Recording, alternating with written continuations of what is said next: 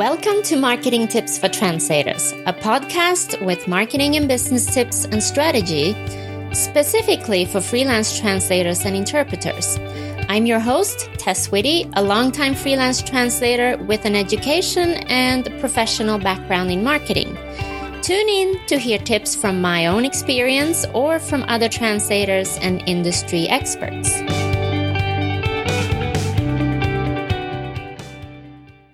This episode is brought to you by Crosscheck, one of the first mandatory QA processes in the translation industry since 2005. Now you can prove how good of a translator you are and document it to your clients with a personalized seal. So Crosscheck points out all those embarrassing mistakes even professionals sometimes make, like double words, mistyped or forgotten numbers, omitted glossary terms. You get it. If you translate with Trados, use the Crosscheck Trados Studio plugin, available for free in the Trados App Store, to your QA translation work in real time.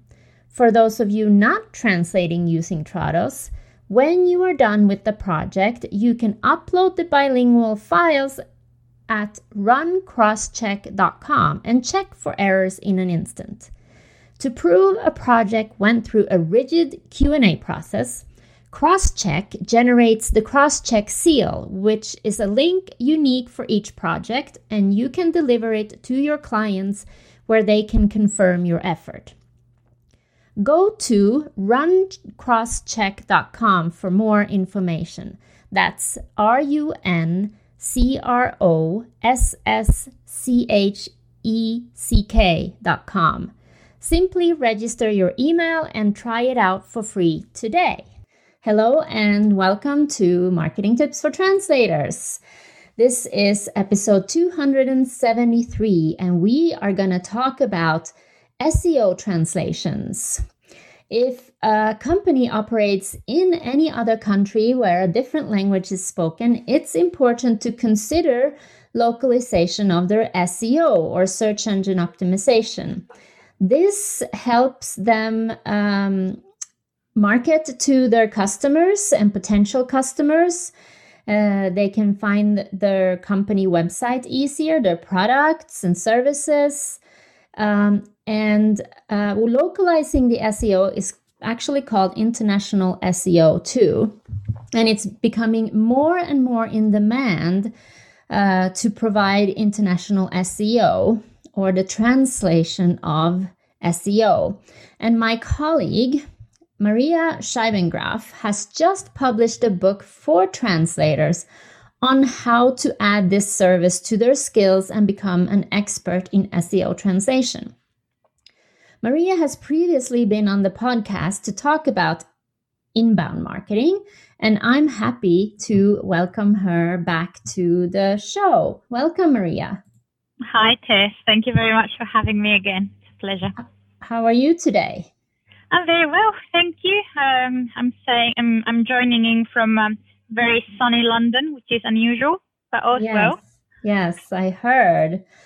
I'm jealous. We still have snow here, but I think that by the time this one is airing, maybe not. I hope not. Maybe not, yeah. So tell us a little bit about yourself and your career in translation. Actually, you've been on the show before, so what has happened during the last year? Right, it's been a year. Yeah, it's been quite a long time. Well, a lot has happened. A pandemic to start with. Mm-hmm. So that's been quite challenging, both personally and professionally.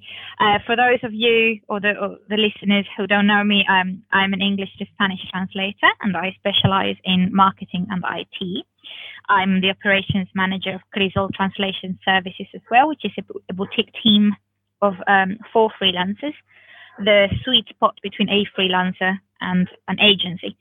Mm-hmm. And it's been quite tough to keep everything under control as a new mum, because I became a new mum last year and the pandemic happened, and it's been challenging to say the least, but I feel I've come through the other side quite Was your well. baby boy born before the pandemic hit or during? He was born 2 weeks before the first lockdown, so I was quite lucky, because had he been a bit late, I would have probably had to give birth on my own, and with lots of uncertainties and fears, and so we were quite lucky in that regard. But yeah, it was quite a thing to mother him and work and not know what was happening with this coronavirus thingy.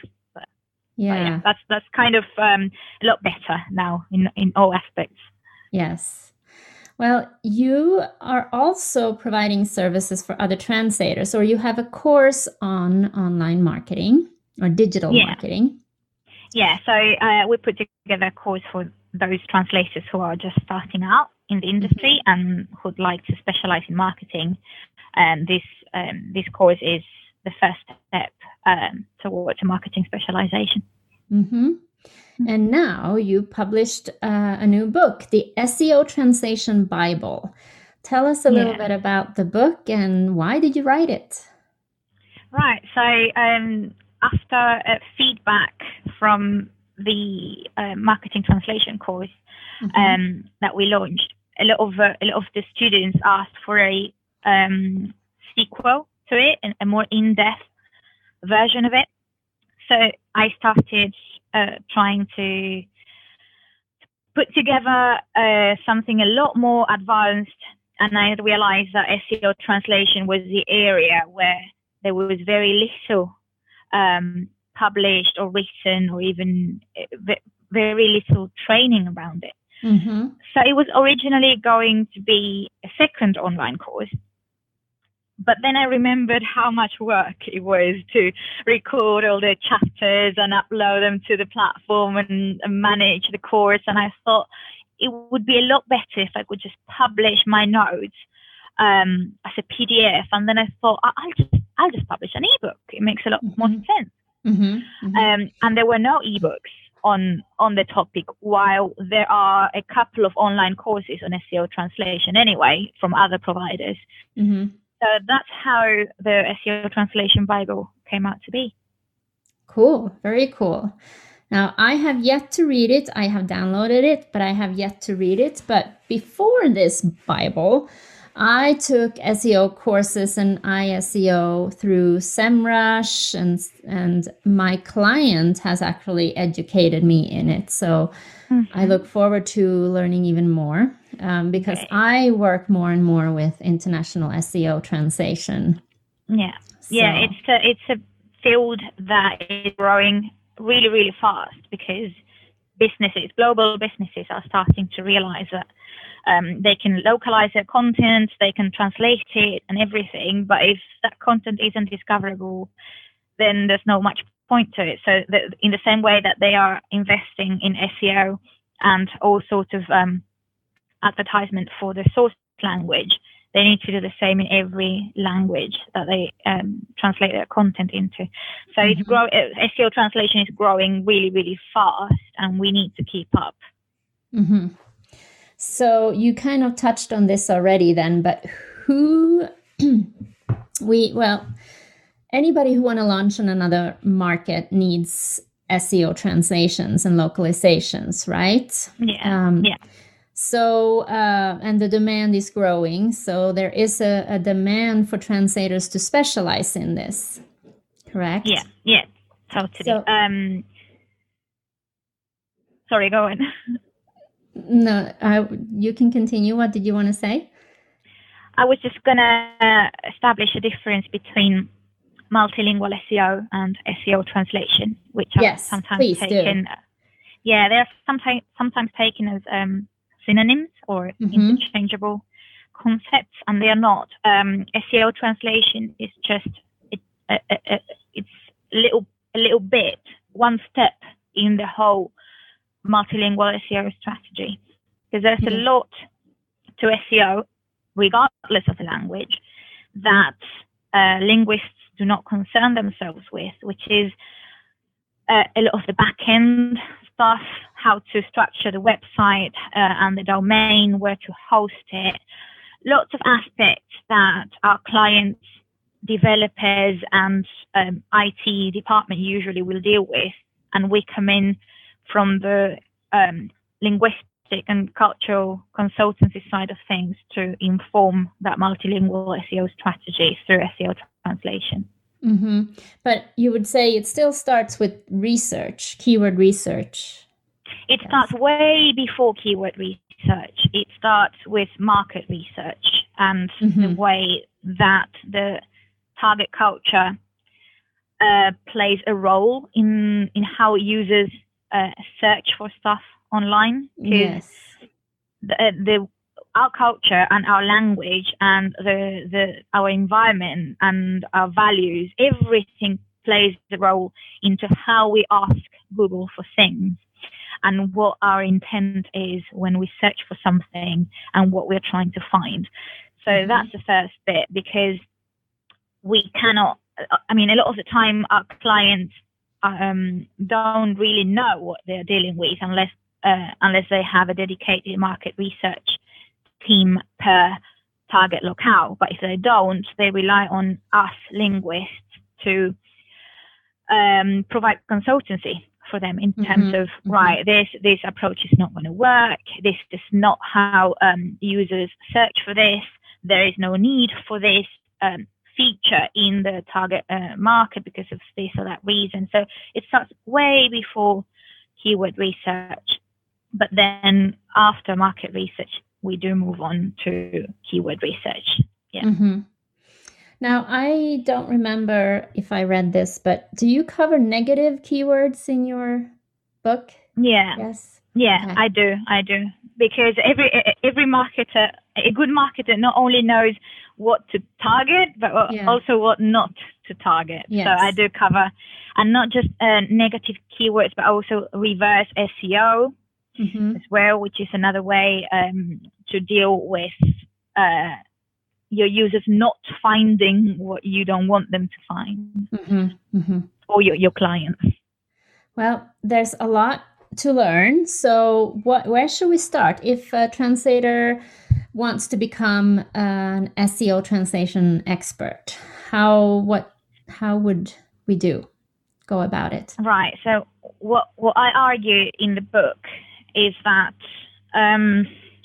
for your client or your potential clients to deem you an expert in the field, you should be very well versed in all things SEO, not just what you will be doing hands-on, because you need to have conversations with them or with their SEO or IT department on an equal level. You need to show that you know what you're talking about, even beyond the tasks that concern you directly. So I start by arguing that it's important to be acquainted at least with other aspects of SEO that go beyond the linguistic bit.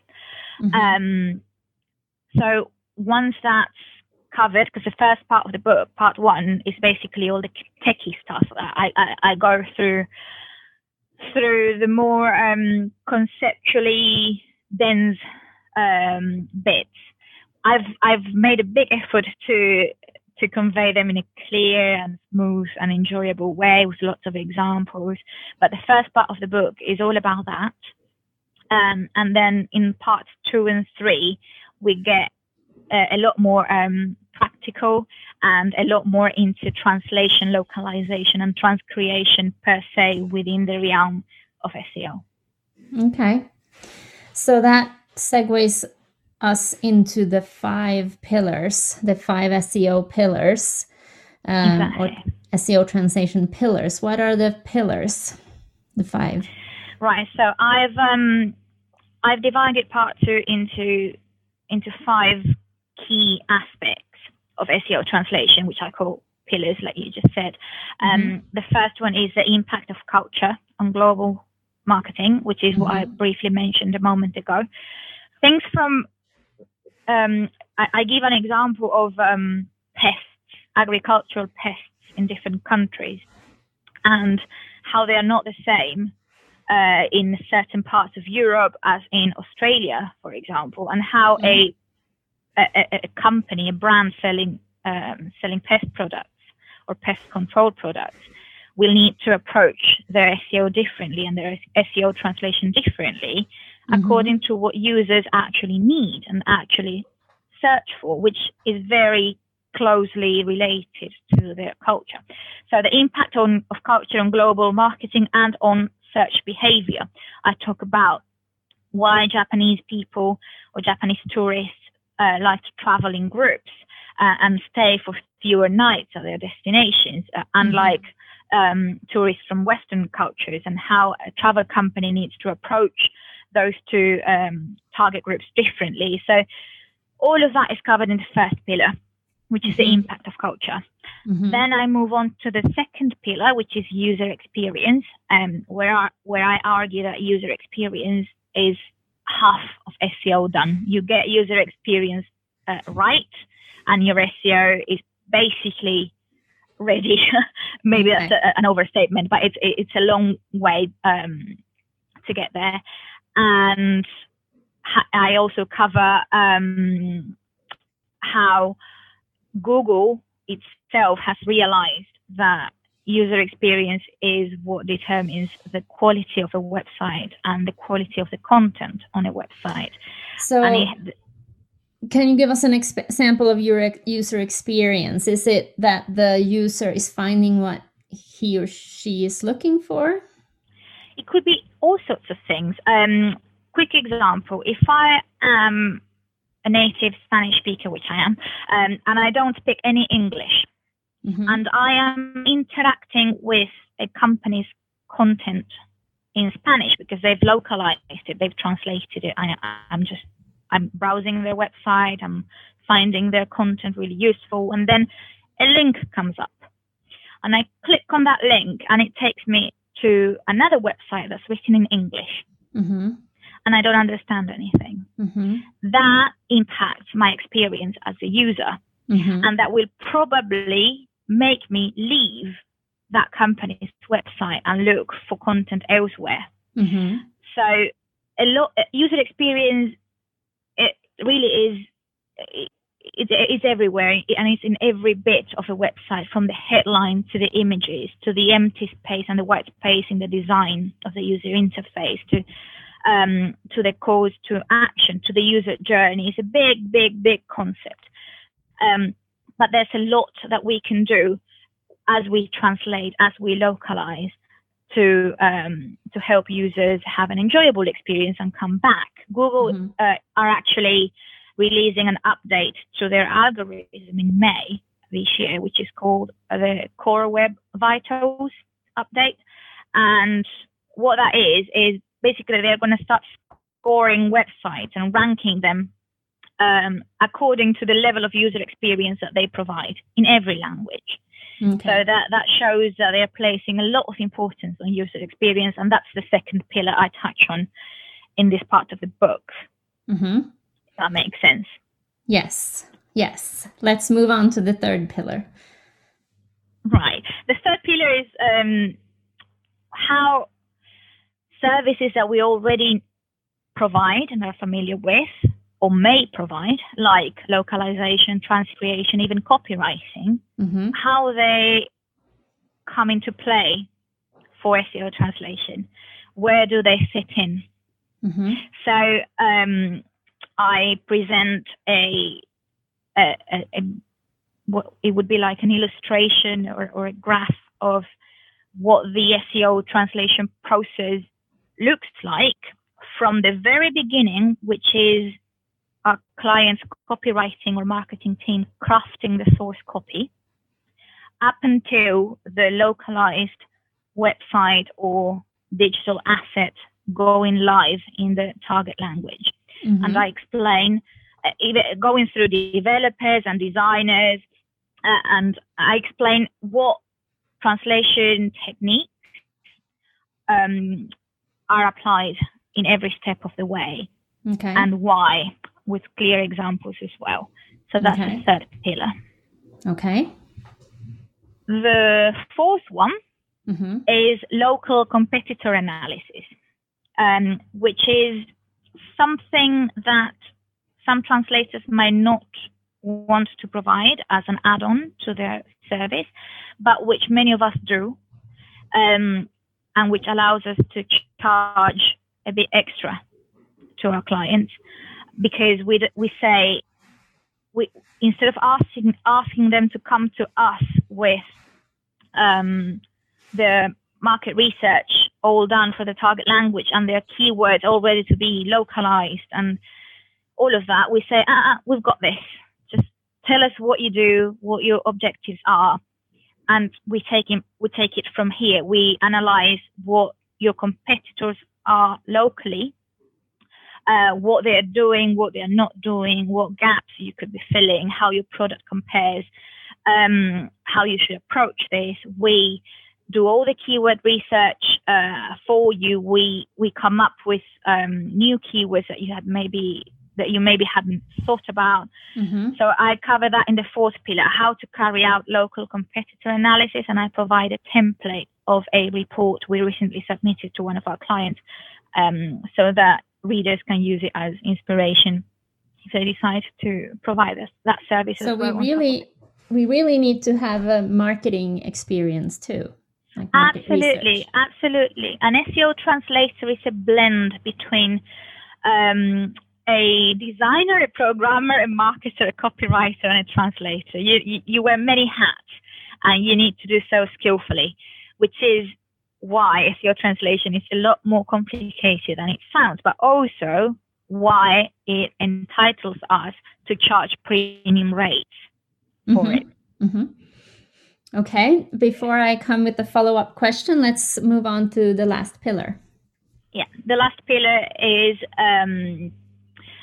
about testing, which is a bit techy as well, and it's quite brief in that section, but it is important because in SEO in general, in all languages, nobody knows exactly how the algorithm works. It's a very well-kept secret how the Google algorithm works. We can speculate.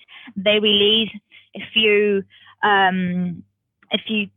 communications on what they are prioritizing that year and stuff like that. But at the end of the day, an SEO strategy is based on speculation and testing. Mm-hmm. And it's trial and error, is statistics, it's measuring, it's tweaking up a CTA button, it's tweaking up a headline, the meta description or the meta title on the results page. And the same applies to every language. So SEO translation also involves testing. A lot of the time our clients do the testing themselves, and they come back to us with the results and they say, look, this particular page is not performing as well as the source language page. We think it could be because of how the meta description is worded. We'd like to tweak it this way or that way. Some other times they come to you with the results and they say, we don't know why this is happening. Can you suggest a few tweaks, or why do you think this might be happening? So I describe the rationale behind testing, the types of testing, and why it's important to work in partnership with our clients to get it right from the get-go. So before I go into how the SEO translation workflow looks like, we covered the 5 pillars. Do you want to briefly repeat them? Yeah, of course. So the first one is the impact of culture on SEO translation, including search behavior. The second one is user experience. The third pillar is copywriting, localization, and transcreation. The fourth pillar is local competitor analysis. And the fifth pillar is testing. Yes. So I have a question, and I don't know whether you would like to talk about the workflow first, or my question then, if a client comes to me with sort of, say, pay-per-click ads, and to lead to their website and their products that they're selling, and they already say, these are the keywords, can you localize them? Or can you translate them, basically? How would I go about educating the client then that it's not just it's not that easy, or that I have to do a lot more than just doing that? Well, it's quite a challenge to educate them. However, if your client is already doing SEO and PPC, they are usually aware that there's a big, I think there's an important component in terms of research, and that it is culturally related as well. So they are coming to you precisely because they know that just translating those keywords word by word is not going to cut it. That's where you step in and you educate them about the specifics of your workflow and the brief and what you need from them. Because sometimes they are aware of what you need to do, but they don't know what you need from them. So that's where you let them know, and that I touch on the client brief in the third part of the book as well. I also provide some estimations of how long each step of the process will take you, so that you know more or less what to charge for it. But yeah, like I said, they are aware of it, and they will ask. Sometimes they'll ask you, "Can you just perform keyword research in your target language using these source keywords as the starting point?" Which is one scenario. Yes. Another scenario is no source keywords, so they just give you the source copy, the website, the whatever digital asset it is that they are trying to have translated, localized for SEO, and you just read through that content and you pick the best keywords in your target language. So that's another scenario. They could only ask you for keyword research and then use that and translate the content internally themselves. Or they could ask you for the whole package and say, right, we want keyword research and we want the translation or transcreation of the content with these keywords injected into the content. So there are different things that they might ask from you and different ways to go about it. Ideally, you want to try and sell them the whole package, but it might start slow. You might need to prove yourself at the beginning and show your expertise and show how competent you are in terms of target market knowledge. But yeah, everything is there in the third part, step by step. I also include some average rates, hourly rates that are being charged for the service in Europe. So that can be taken as some guidance. What else do I go about? Some clients will ask you to provide more than one version of a headline, of a CTA button, of I've been asked to provide 15. 15, that's it. And that's because of testing. They will ask you for your preferred one, and they will test it out. And if it doesn't perform really well, they will start testing the other ones. So they ask you for several alternatives in advance to avoid having to come back to you repeatedly until they get to where they want to be. And that's also, that needs to be included in the client brief as well. So the workflow. Yeah. What does it look like specifically? Right. That's what I was describing, the different scenarios, right? But let's hypothesize that you've been asked to take a list of source language keywords as a starting point and to the most common one, which I think that is. They say that's the most common scenario. So you've got a list of source language keywords. You've got the content, the source content, as a website, or maybe it's just a blog or a landing page, whatever it is.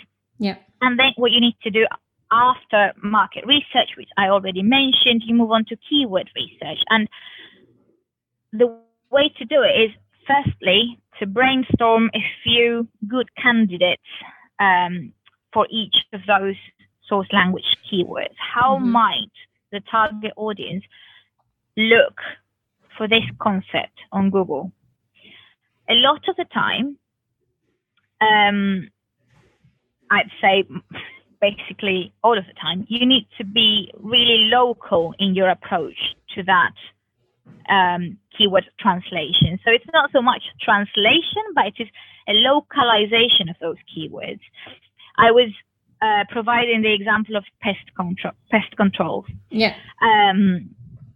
Cotton leafworm is a pest that farmers in the north of England battle against in their crops.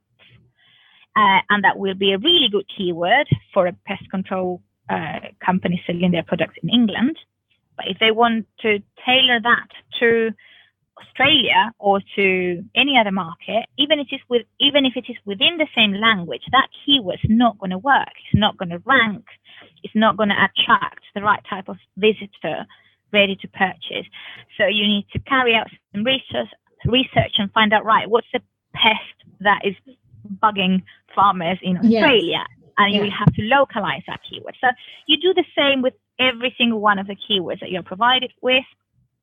You come up with 3, 4, 5 ways of saying it, and then you run those target language candidates through a keyword research tool, like SEMrush, like Ubersuggest, Mangools. There are several that you can use to see which ones yield the best search volumes. However, I also explain how to pick a good mix of high search volume, low search volume, short keywords, long keywords, which ones have more competition, which ones are better for niche market, etc. So you run those keywords through the tool, you pick the best or the winner one for each of the English or source language keywords, and then you start translating or transcreating rather, because when it is marketing, a lot of the time it is transcreation that you're doing. You start doing that with a copy with those target keywords in mind, in the right places.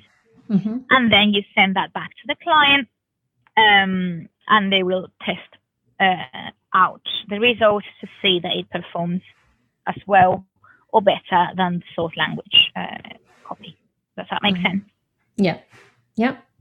Okay, good. Thank you. We will just have to buy the book to read all the brief and the pricing suggestions and stuff like that, I think. So that was the workflow and the 5 pillars and how we can specialize in it in SEO translation. So where can we find out more about this book and your other resources? On our website, if you go on crisoltranslations.com, that's spelled CRISOL, crisoltranslations.com. You will, as soon as you get in there, you'll see a link to read more about the book and purchase it. I'd like to offer your listeners a discount code if you'd like that. Oh, that's nice. Yeah. So if they enter discount TESS10, they can get 10% off. Okay. It's currently priced at £39.99 sterling pounds. So it's quite accessible. It's 20,000 words long, about 75 pages. But because there's quite a lot of technical stuff there, it might take a bit longer than you may anticipate. So I'd say relax with a cup of tea during the weekend and just allow yourself to reread any passages as you need it, really. Okay. So we will link to this book in the show notes, and I will add the code there. Brilliant. So, okay. But you are also a translator and a translation team member. What marketing strategy, I know I asked this last year too, but what marketing strategy works really well for you right now? Because a lot has changed in a year. A lot has changed, and we always, from the very beginning, we set out to focus on inbound marketing, which is a talk that I gave last time we met on your podcast. During the pandemic, we started trying a bit of outbound in terms of paid advertisement and just on Instagram and a few LinkedIn paid campaigns as well. Unsurprisingly, we're still doing a lot better with inbound marketing, so we've come back. Would you say that the ads would be outbound? Because I would think that that's still part of inbound or content marketing.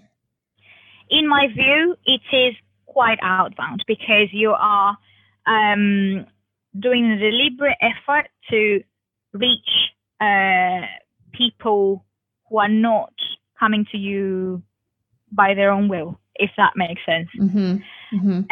While inbound marketing is just letting them come to you whenever they feel like it after regarding you as an expert in your field because of the content that you're constantly publishing. So, which is why inbound marketing is great for those who are starting out because it's free. It's just about publishing content and more content and more content. Of course, you're paying with your time instead of money.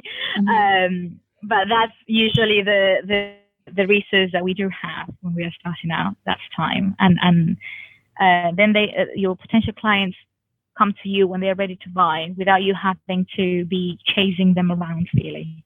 I guess you're right. Ads are sort of more aggressively in your face, but you can use ads for your inbound marketing content. Yes, your nurturing content just to make sure that more people see it online. Absolutely. That is a way of combining both. I am still not a big fan of it, but that might be because I already have a good organic following. So our content does reach the numbers that we want it to reach, regardless. However, it is good.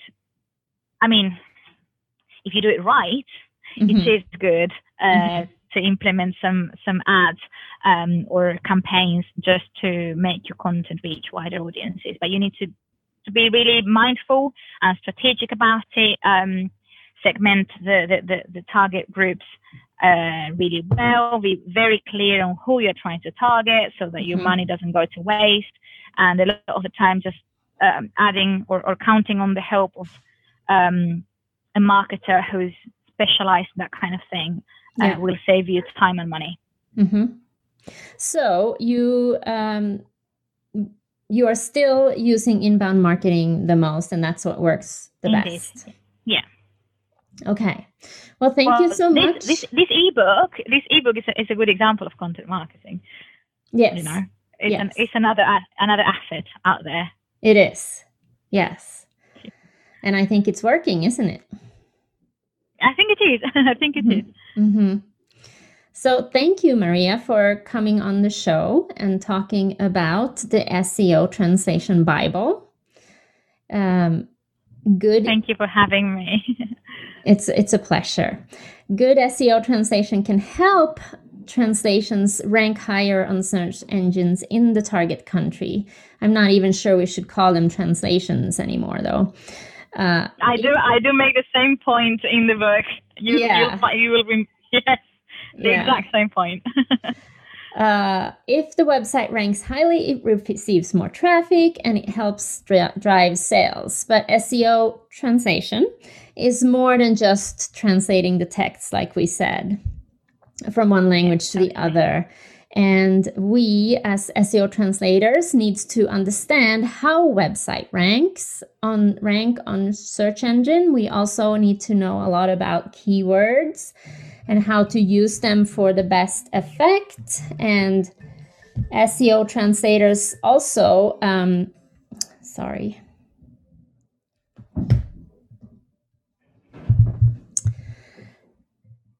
where was I? Okay. So, as an SEO translator or localizer or transcreator or SEO, whatever we want to call it, we need to understand both. We need to have both language skills and marketing skills and a little bit of technical skills, I would say. Totally. And writing, creative writing. Writing, yes, creative writing. Yeah. Yes, I just finished a copywriting course in Swedish or in Sweden, now that we can do them all online. So that's great. Yeah, that's brilliant. So I am in the process. I remember you were saying that to Nina in the last episode. Yeah. That you were about to finish, yeah. Yeah. So I have studied SEO and copywriting and transcreation for a while, and I've started to work with more and more SEO, international SEO projects, doing keywords research, creating pay-per-click ads, etc. And I find it both very challenging and fun. So if this sounds like something for you listeners, I encourage you to go check out Maria's new book. I will link to it in the show notes, of course, which can be found at marketingtipsfortranslators.com/273. So thanks again to Maria, and thank you to the listeners. I hope you enjoyed the show. If you have any questions or comments, we would love to know, and you can put that in the show notes, in the comments under the show notes. So thanks again, and have a great week. Thank you for listening to Marketing Tips for Translators. I hope you found some good tips to apply to your freelance career. If you did, a great way to show this is by leaving a review on your favorite podcast listening app, or to share the episode with other colleagues. Do you have a topic, question, or a guest you would like to hear about here? Send me an email to podcast@marketingtipsfortranslators.com.